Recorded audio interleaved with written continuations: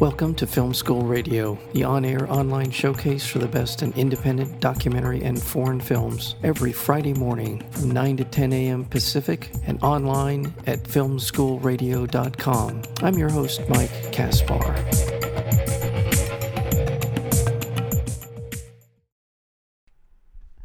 The film is called After Midnight, and we are joined today by one of the co-directors of the film, and that would be Christian Stella.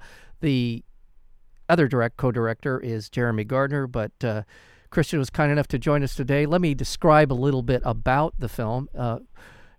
For a small-town bar owner, Hank, and his 10-year relationship with Abby has been of storybook quality. Abby, however, wants more. She wants marriage. She wants to have children. There are a lot of things going on in this film, and this pressure between Abby and Hank builds, and then Abby leaves for a period of time, leaving Hank to contemplate the future. In the meantime, while Abby is away, an unseen monster claws at Hank's front door at night, and this intense sort of build-up as to what's going on. Why is Hank losing his mind? What is going on? All of this provides a really wonderful and fun film experience called After Midnight. And with that, I'd like to introduce to the co-director, Christian Stella. Christian, welcome to Film School Radio. How are you? I'm good. Good. Listen, I think I kind of butchered some of that. If you want to kind of clean that up, feel free to. I know you're also the cinematographer as well as co-director, but where did I go off the tracks in my describing of After Midnight? You didn't go off the tracks. I mean, the easiest way to describe it is it's a romantic horror movie. It's perfect for Valentine's Day, but it also does have a monster in it. A full-on practical effects monster. Yeah. Well, and I almost feel like we need not to go too far down that road, because there is the element of doubt in the film that I think is one of the things that I really enjoyed about it is Hank just losing his effing mind here? So there's just a lot going on in the film. Tell me where the story came from. Who was the author of this? Jeremy started writing the script probably close to 10 years ago now. And he wrote 3 pages, and he said, let's do an experiment. Sent me the 3 pages and said, you write the next 3 pages. Oh, so wow. I wrote 3 pages, sent it back to him, and then he wrote 3 more, started writing dialogue into it. I got it back, and I went, oh, no, like, these people are too Florida for me. Even though I live in Florida, I was like, I don't know how to write these characters. I'm like, they were his characters. And I realized, I can't do this experiment anymore. And so I quit. Thankfully, he continued on, finished the script. And by the end of it, he had gotten rid of all of this kind of rednecky dialect. He had gotten rid of it. And it was like, well, that was the thing that was keeping me from doing it in the first place. So it's not in the final movie. Well, there's certainly cultural elements of that in the film. I'm thinking of one of the characters here. Wade seems to be Florida-ish. I mean, is that Floridian-ish? Yeah. Okay. Yeah, they're definitely Florida characters, but they're not as stereotypes as as I was worried originally. Okay. It's like one of those things where, especially when you read it on the page, it's like, oh boy, but no. Yeah, no, it's a fun film. And so which of you introduced the horror part? Did it start as a love story? Did it start out as the sort of this multi-genre conglomeration of a film story? I think at the time Jeremy was going through troubles in his relationship that he was in at the time, and I think he needed an outlet to express all those problems. And actually, a lot of the issues that the couple has in the movie were actually Jeremy's issues at the time. And like he put them onto Abby, the female lead. Yeah. But they were his issues in his real life relationship, and so it was definitely his story that he wanted to express, which is another reason there's no way I could have helped. It's way too much a part of him. But he's in a happy relationship now. Yeah. In fact, I think he's at a Valentine's Day lunch right now. That's why he couldn't be on with me. Awesome. Good for him. Way to go, Jeremy. Well, the film starts out as this kind of romantic, almost like a beer commercial kind of vibe to what's, the relationship, and everything's going great. And by the way, before we get too far down the road of describing the film, as a cinematographer, I think that is one, if not the strongest element in the film, is the look of it. And this is the thing about independent filmmaking, and I so enjoy it when I see it in a film, and that is being able to have a distinctive look that you establish right away in the film, the way that you're able to kind of capture that ambiance of a look and feel that you carry through the entire film is so important. And I thought that it just does that right away. Even though I described this sort of love story, beautiful, sort of montage of things happening in their life, but also you're very quickly able to introduce this kind of ominous vibe to things as well. So it's back and forth, and it doesn't. And I don't want to say too much about describing the film because I want people to see it. But congratulations to you. Tell me a little bit about your background as a filmmaker. I've actually I started as a food photographer. I mean, I'm a self-taught food photographer. Wow. And like 9 years ago, Jeremy had written this script for a movie called The Battery, and he was like, "Hey, can't your food photography camera shoot a movie?" And I'm like, "Yeah." And he's like, "Come shoot this movie with me." So I went out, and I had been working on some cookbook projects. I had no time to practice at all, and just started shooting a movie with maybe a couple days of researching online, like, how do you film anything? Wow. And so we went and shot that movie for $6,000. I just basically was thrown into it, which is one of the reasons why I shoot a lot of kind of static, wide, almost landscape type shots, because I see things a lot more like a photograph. And I didn't go to film school. I don't have any of that classical training. And so then that movie did really well. And so when it came time to do After Midnight, I had learned a lot more, but I wanted to kind of look back at The Battery and say, okay, what made my style in The Battery so successful? And how do I reproduce that on a bigger level?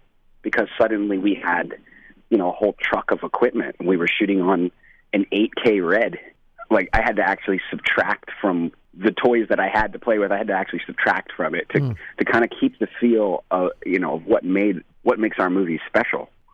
Well, just going back to Battery and your experience in making that film, what did you take from photographing food that carried over into the realm of filmmaking, or did you just have to completely wipe the slate clean and begin anew? I think for me, it was about carefully framing and being like, to me, I feel like when you're taking a photograph, you have that one final photograph.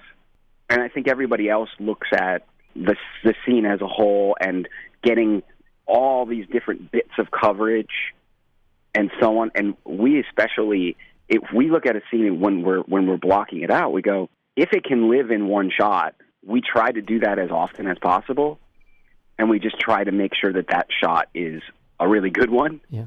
And one that's dynamically interesting without needing cuts. Because it's like it helps you focus in on the acting. There's nowhere to hide in something like that. Right. I think I'm doing a crappy job of describing just how fun this film is, and how Jeremy Gardner as Hank is so good in that role. He really feels he's a natural, and in terms of kind of the angst of it all, he's got a sense of humor. He's a guy that just really it feels like he really a lived in role for him, and if that's a good way to describe it, it feels like very natural for him. And then we see a lot of reviews that like they say the movie is a comedy horror romance, or what, like that it splits genres and so on. Yeah, and we think that honestly, that's just real life. Like real life, there's humor in every day. There's sadness. There's fear. There's all of these things. That's just to us. That's just life. It doesn't necessarily need to be that we're meshing genres or something. Right. I think we're just trying to be authentic. And then let's talk about Brie Grant, who is terrific as Abby. I just felt like she's this beautiful, sexy, wonderful girlfriend, but they've been together for a long time, so they've kind of hit that patch where, what are we doing? Where are we going from here? Is this it? Or are we going to take it to the next point in our lives where it matters more and all that stuff? And she's wonderful in that role. And just solid acting as well. Just everyone in the film. It was so impressive to watch people it just feels like it was an ensemble piece in so many ways. But, I mean, Abby and Hank they're great. The bit players, the smaller roles are just wonderfully crafted. They just did a great job. How did you cast? Are these friends? Are they people that you casted from a cold call? How did they all come into it? I mean, some of the smaller roles were cold calls here in Florida where we shot. But we went out to Bria. Actually, it was funny because we had to finance it. The financiers wanted to see the auditions from the leads, and I think they even made Jeremy record a tape because they're like, this guy thinks he can write, direct, and act. Yeah. And so. We went out to Bria, and she was like, I think on the smaller indie movies, no one ever asks her to audition on these smaller movies, and she was like, they're going to make me audition. I'll show them, and she memorized and she has a monologue in the movie. She did the entire monologue from memory and sent it back to us, and we watched it and went, oh yeah, okay, she definitely, if she didn't have it before, she definitely has it now. Yeah. And we were like, this is we had final cut on the movie. And we were like, oh no, we will plant a flag on this one. If the financiers don't, thankfully they were like, of course, go for it. Wonderful. I want to let our listeners know we're talking with the co-director, Christian Stella, as the other director would be Jeremy Gardner, of this wonderful film called After Midnight. And it's opening today in Los Angeles. Christian, it's opening where? It's opening at the Arena Cine Lounge. Terrific theater. There's Q&As every night for, I think, the next 4 nights. Excellent. Very good. And that Cine Lounge is in Los Angeles. It's, I believe it's like off Hollywood Boulevard. It's you can't miss it. I mean, it's one of those theaters been around now. A lot of wonderful indie films roll through there. And great. So Q&As. For at least the next couple of nights over the weekend, and sounds like even into Monday as well. So what's the reaction to the film has been pretty darn good, and I don't like to drag out this, but I will for this film. And I think it's at 90% on Rotten Tomatoes. It's at like 95. Is it? Yeah, okay. We were at 100 until yesterday. It's like watching election returns, isn't it? Oh, darn. We all knew it was going to happen, You're just waiting until the one. Yeah. I was like, oh, darn. Well, 95% on Rotten Tomatoes. Again, this film was probably made, I'm guessing, for not a lot of money. But this is, again, one of the things I just love about films like After Midnight and other films that just take a great idea and really play it out. And I just think this, the monster at the door is a metaphor. Could be real. I don't know how much I want to say about it. It could be real. It could be just a metaphor. It could be a lot of different things. But the way that it plays in the film and the way that it plays into the psyche of Hank and to Bria as well, or I'm sorry, to Abby, pardon me, is just, I love it. I just think I love creative filmmaking. And I don't, again, correct me if I'm wrong, I don't think this had an $8 million budget, did it? Oh, no. I think that if we had an $8 million budget, they would make me move the camera a little bit more. Well, and again, I'm going to say I thought you did a wonderful job. There's some great shots, that shot from the back of the pickup truck, just some wonderful kind of sort of jarring stuff that happens in the course of the movie. And any great horror movie has to have those, scare the pants off you moments. And I think the way you guys worked all of that into it is just really works well. Really terrific stuff. Wow. Thank you. Yeah, well, good. I hope you and Jeremy continue to work together. It sounds like you're buds, and this is something that your collaboration on this, and I'm sure on Battery, was pretty terrific stuff as well. So continue to do what you're doing. Thank you so very much for the film After Midnight. And anything you want to leave our listeners with? Is this? Not only that. It's also available to rent and buy, like anywhere online, any digital, iTunes, Vudu, Amazon. Great. So it's not only in theaters; it's on demand as well. Fantastic. Well, I'm so thank you for letting us know. You can see it at the Cine Lounge this week, but also you can get it anywhere online. Sounds good. Christian Stella, thank you so very much for your time today. Congratulations on After Midnight. Let Jeremy know as well that I think it's a terrific film, and I wish you all the best moving forward. All right, thank you so much.